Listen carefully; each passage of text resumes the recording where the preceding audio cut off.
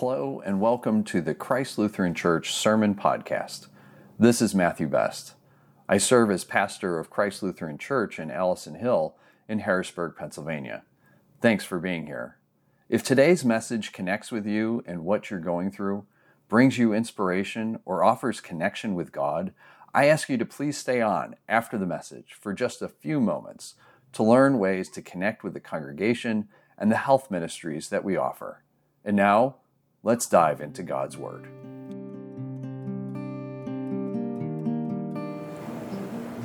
A reading from the Gospel of Mark, chapter 6. Jesus left there and went to his hometown, accompanied by his disciples. When the Sabbath came, he began to teach in the synagogue, and many who heard him were amazed. "Where did this man get these things?" they asked. "What's the wisdom that has been given to him? What are these remarkable miracles he is performing? Isn't this the carpenter? Isn't this Mary's son, the brother of James, Joseph, Judas, and Simon? Aren't his sisters here with us?" And they took offense at him.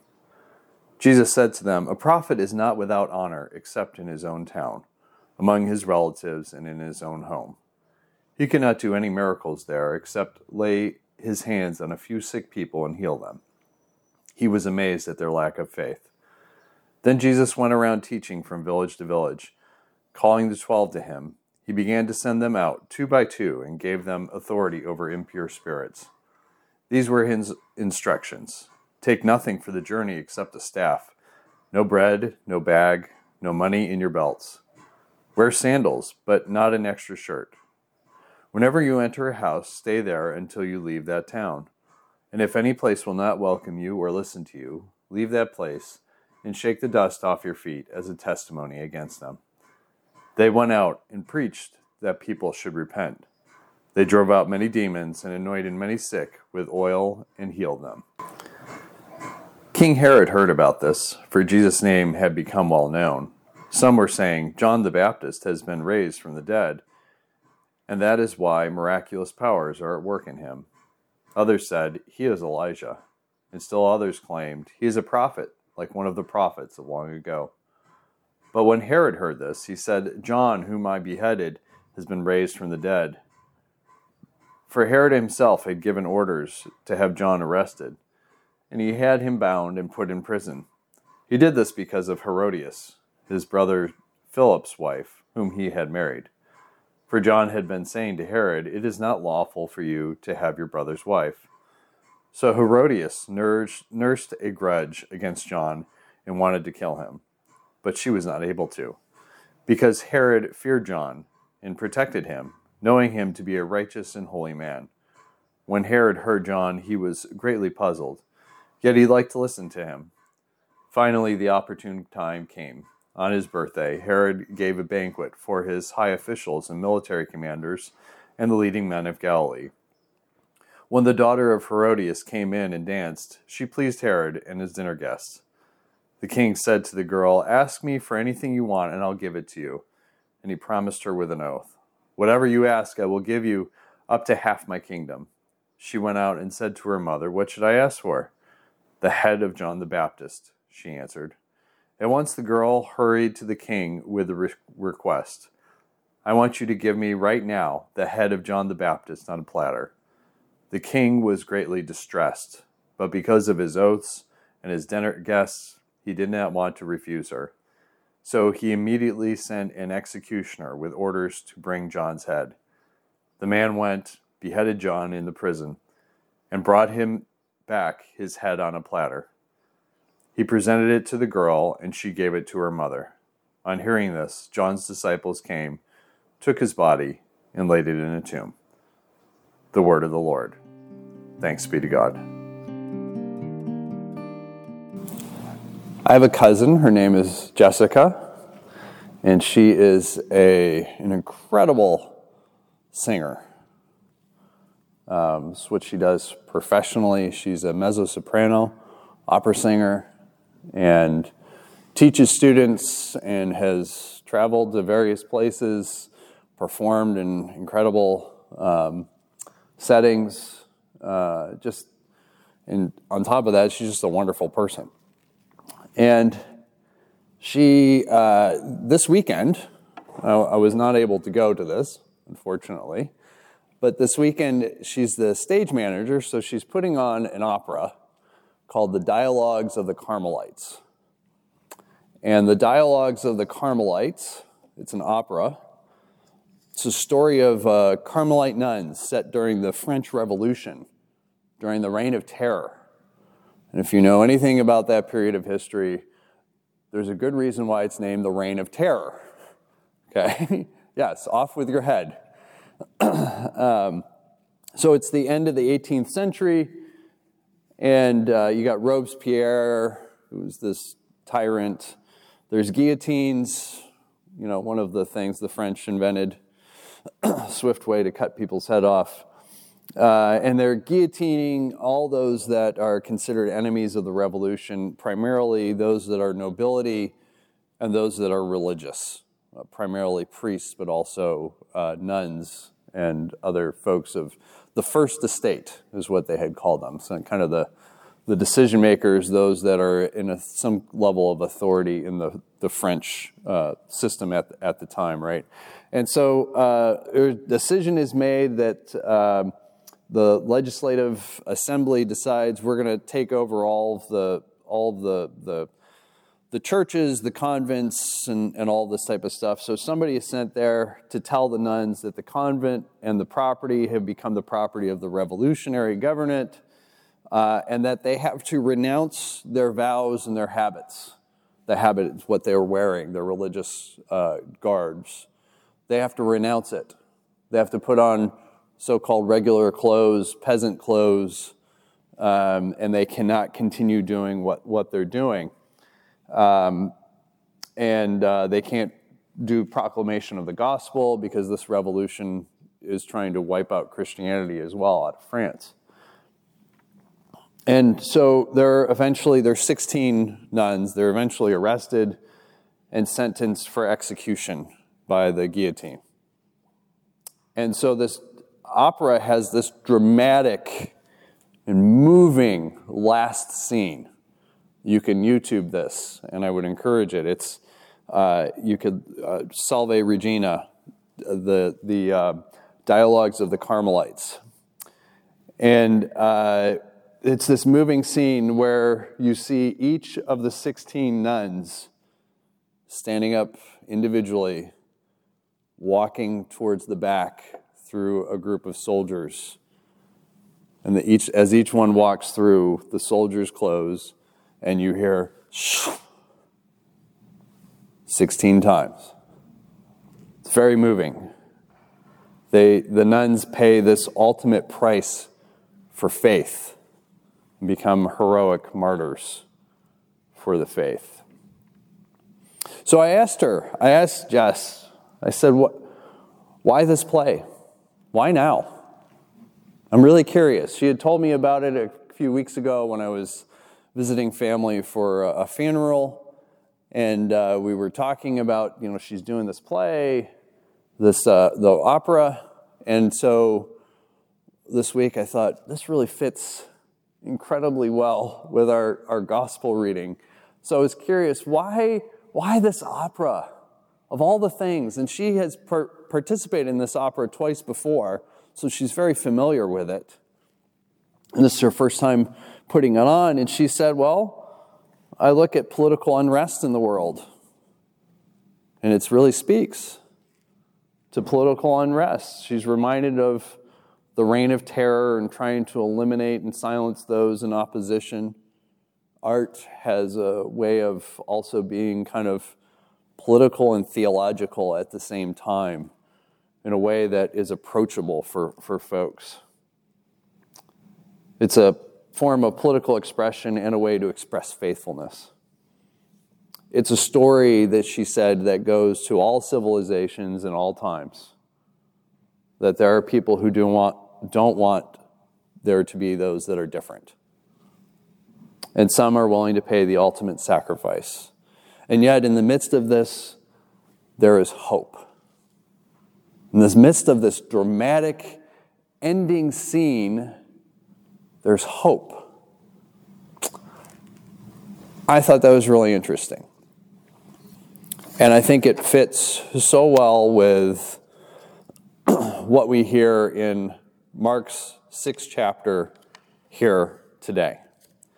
Because we've got Mark, of course, back to throwing us a whole bunch of stories all at once, and this is just the first 29 verses of chapter 6.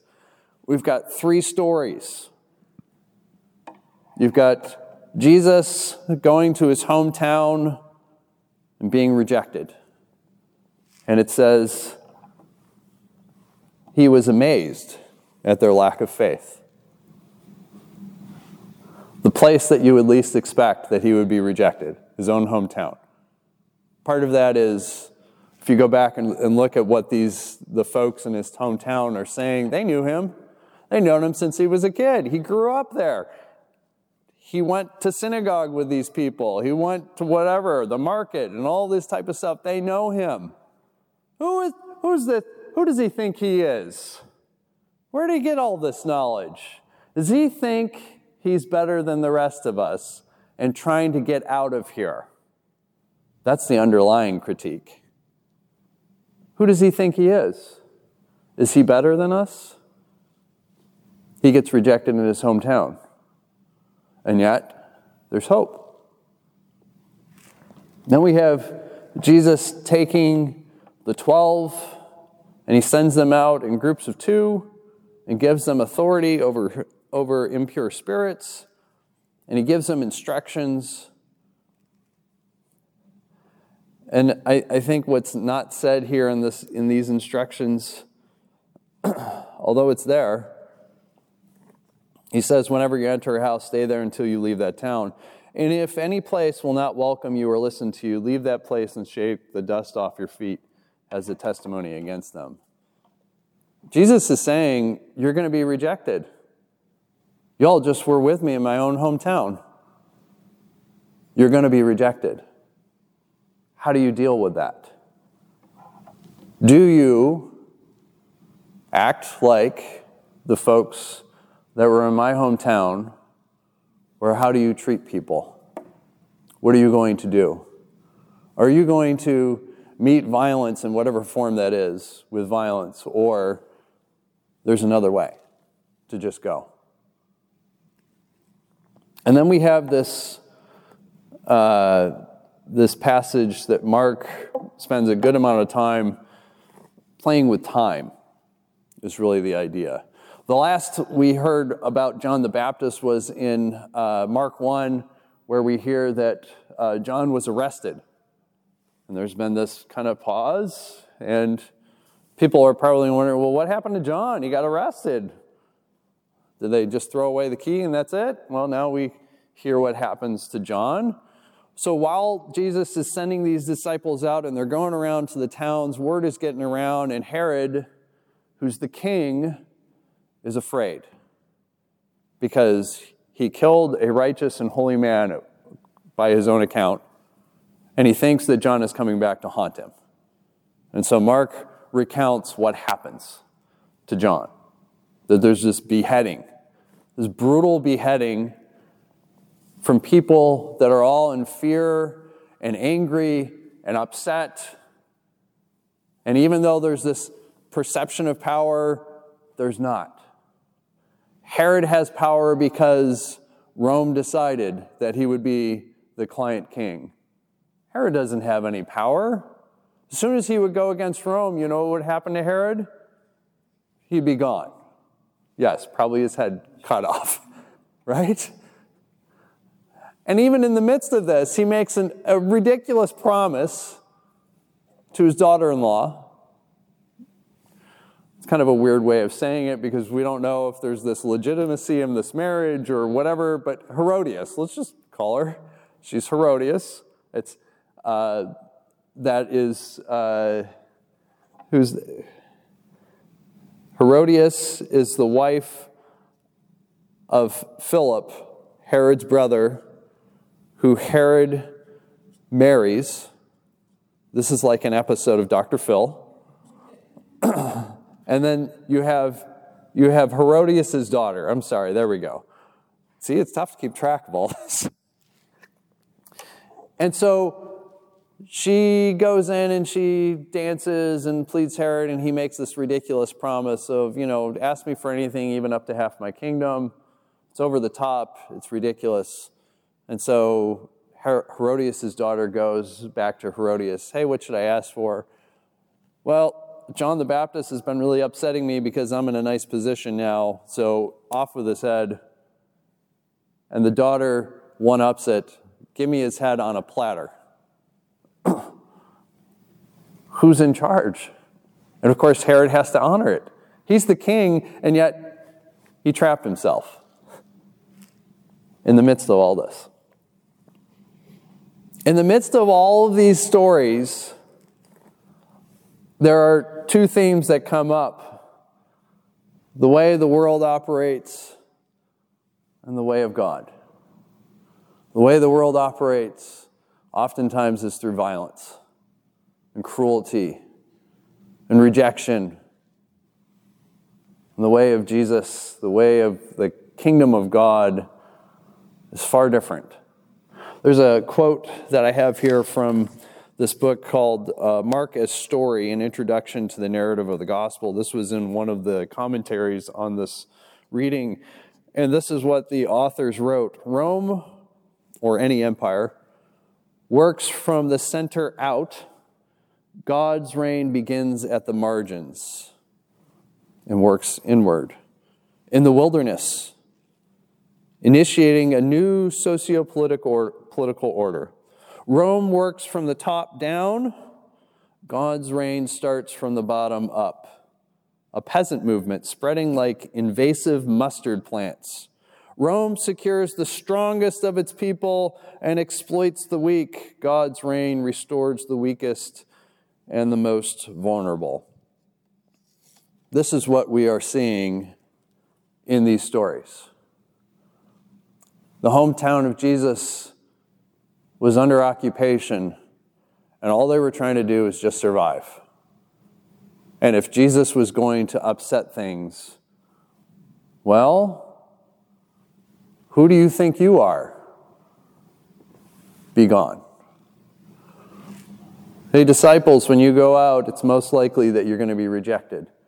Don't expect that the way of God, the kingdom of God, is welcomed everywhere you go. It's not. It's a bad assumption to assume that when we live the way of Jesus, that everyone's going to like it. And John the Baptist, not really a threat, but John probably, in seminary I learned a sermon, one of the ways of doing a sermon is that it's comforting the afflicted and afflicting the comfortable. I think John's little sermon here certainly lives into that. It afflicted the comfortable so much that it cost him his head. There was a presentation that a friend of mine had sent me from a seminary professor down in Texas, and he had asked the question to a group of folks that he was presenting. He said, if you had to summarize Christianity into one word, what would you say? So I'm going to ask you, if you had to summarize Christianity into on the spot, I know. What is it? Radical. Okay, good. What else? Love, that's the most common answer, of course, right? Right? What else? What? Pacifism, okay. All right. Anything else?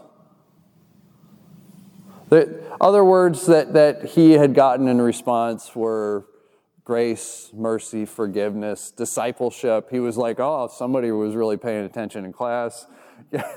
He said, but nobody answered with what he thought was the right answer. Hope. If you had to define Christianity in one word, he said it would be hope. If you look at all of the letters of Paul, even if the critical ones, there's a message of hope. If you look at the letters from that are ascribed to Peter, there's a message of hope. Even in the Old Testament, you have this kind of preview of hope Even when things are not going well, God's always coming back. God is coming back to restore. Even Revelation, with all of its death and destruction, you get to Revelation 21 and 22, talk about hope. The tree of life in the center of the city, which is full of leaves for the healing of the nations. Ooh, if that's not hopeful, I don't know what is. Hope. Everything else relies on hope. That's why we're here. That's why we're here. That's why I do what I do. I need as much hope as all of the rest of you. I'm preaching to myself more often than not of a message that I need to hear. It's a message of hope that the things that happen outside of the walls of the church, sometimes inside or wherever, it doesn't matter. That's not the way that not only that God intended, but that's not the way that God calls us to be. God calls us to be living different from the way of the world. When the world wants to live in rejection, God has this radical way of bringing people in. And just, you're welcome. You're welcome here. Whoever you are, whatever you've gone through, you're welcome. Not only are you welcome to be here, but you're welcome to receive from the table of God. Because you have value, you have worth, you matter. That's hopeful. Everything is about hope. And even in the midst of this, when you have this story of the beheading of John the Baptist, this grisly affair, and it seems like everything is hopeless, well, it goes really bad for John the Baptist, right? Mark has given us a preview. Mark is playing with time. He's given us a preview. Because at the end, right, John's head is delivered on a platter. And then you get verse 29. On hearing this, John's disciples came and took his body and laid it in a tomb. Does it remind you of anybody else? Jesus. It's a preview of what's going to happen to Jesus. The world is not going to accept what Jesus has to offer, and the world will meet it with violence and cruelty and rejection. But Jesus has an invitation for a better way, a hope. Resurrection is about life, death, and resurrection. It's about hope for a better future. Hope. I used to do politics. And I always described it as politics and religion are essentially the same thing, which sounds maybe kind of weird. But at their core, what are they offering? A vision of a possible future. A vision of a possible future. A hope-filled future. One in which violence is not the way. One in which people are not rejected, but are welcomed in. That the table becomes longer. That strangers are seen as having the image of God and not just pushed away and seen as a danger and a threat. Where those that are lacking resources are not just seen because of what they don't have, and those that are well off are not just seen also dehumanized for what they have and only seen for what they have, but instead seeing the humanity of people. And that we all have gifts and we all have challenges. We're all healing and broken at the same time. That there is hope that no matter how different people are, they can live in the same space together. That's a beautiful vision. I want to end with going back to the dialogues of the Carmelites. My cousin really emphasized the idea of there is hope, not fear. She said one nun in the story, Blanche, She came from a wealthy family. She's part of that first estate, and she's trying to figure out her way through life. And she becomes part of this Carmelite order, takes this vow of poverty, and chooses to go as a daughter of God. There is suffering for one another in this story, and choosing how to react what's happening. Is it with violence that's being done to these nuns, or even if they have to renounce their habits and everything, how do they respond? Is it violence or is it service and self-giving love? Is it the empire's way or God's way? Power and the seeking of power or love?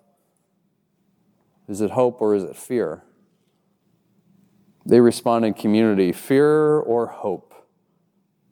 One of the nuns was away at the time of the arrests, miraculously, and this is actually true because this is based on a true story.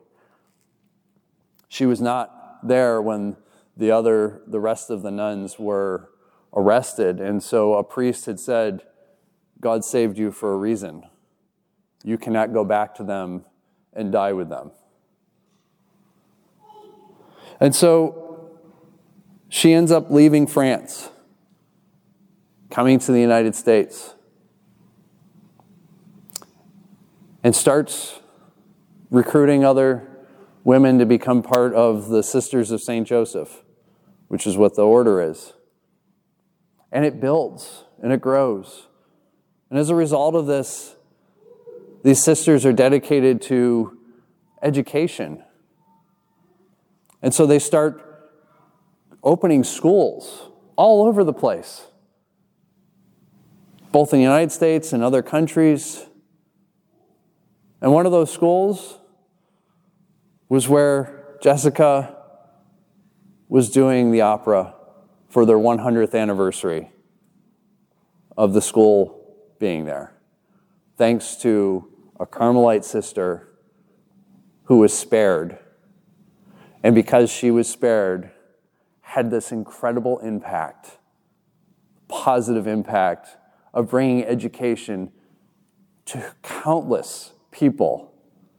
And as we all know, education is a way of offering hope for people to better themselves, to raise themselves up, to be in community, to learn, to grow, to live out faith.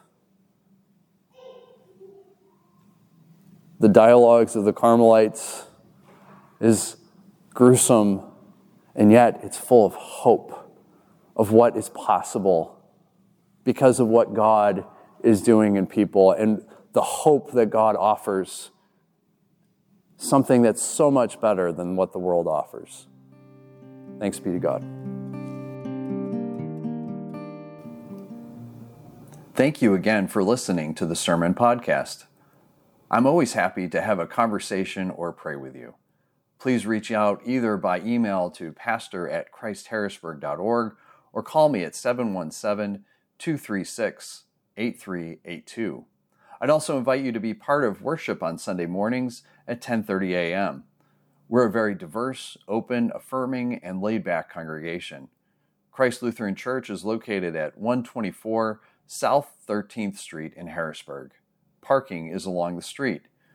You can enter the building through the side entrance on South 13th Street or at the corner of 13th and Thompson Streets. And lastly, check us out on the web. Our website is christharrisburg.org. There you can learn more about and offer your support for the congregation as well as the health ministries and free clinics that we provide to people in need in our neighborhood. I invite you to follow us on Facebook and Instagram also at Christ Lutheran Harrisburg. Thank you. I look forward to connecting with you, and I pray that you have a blessed week.